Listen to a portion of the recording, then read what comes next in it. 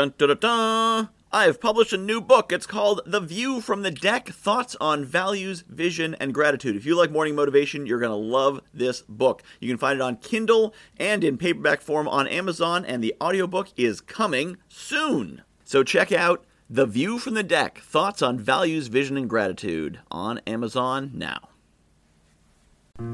Wars are a moral contest, and they're won in the temples before they're ever fought. That is attributed to Sun Tzu in The Art of War, although I believe the exact quote in the book is a bit more convoluted. But the idea is that a war is won or lost based on the moral fortitude, the moral rectitude of the society fighting the war. Does the army believe in what they're doing? Are they committed to their goal? Do they believe in their leaders? Do they believe in their purpose? Do they believe in themselves? Does this sound like it may be applicable to something beyond war? Do you believe in your mission? Do you believe in yourself? Do you believe in your purpose? Do you believe that you are doing what you are doing for the right reasons? Because if you do, if you truly believe it, if that is soaked into your soul, then you will stop at nothing to make it happen. However, if you have not, then obstacles will stop you, and maybe you don't even know quite what your mission is. If you believe I should have a better life, and I should make more money, and I should take care of my family, okay, great.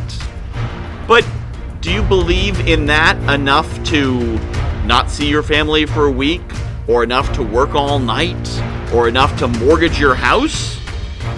It's not a big enough goal. I mean, it may sound big, but it's not as big as I want to change the way people learn, or I want to create opportunities for 1,000 new entrepreneurs, or I want to change how politics works in this country, or I want to eliminate cancer, or I want to make people live 10 years longer.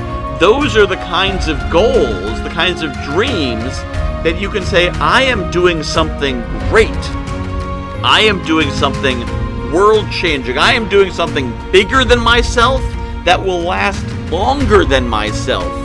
And that is the thing that your clients will want to join you. Your partners will want to join you. Your family and your friends will say, how can I get in on this? How can I be part of this? You're doing something amazing. How can I be part of it? So what is your dream? What is your mission that you're praying for in the temples that everyone will join you with? Or have you even found it yet?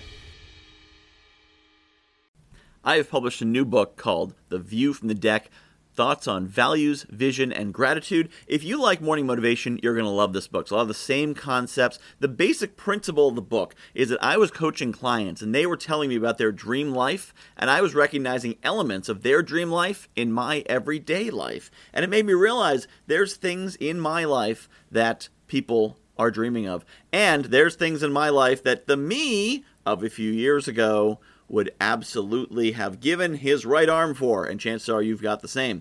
So I took these concepts about values and what makes us do what we do, vision, where we want to be, and gratitude, appreciating the awesome things we have, and put them together into one awesome book called The View from the Deck, Values, Vision, and Gratitude. You can find it on Amazon.com. Just search for Michael Whitehouse, The View from the Deck, and get your copy today.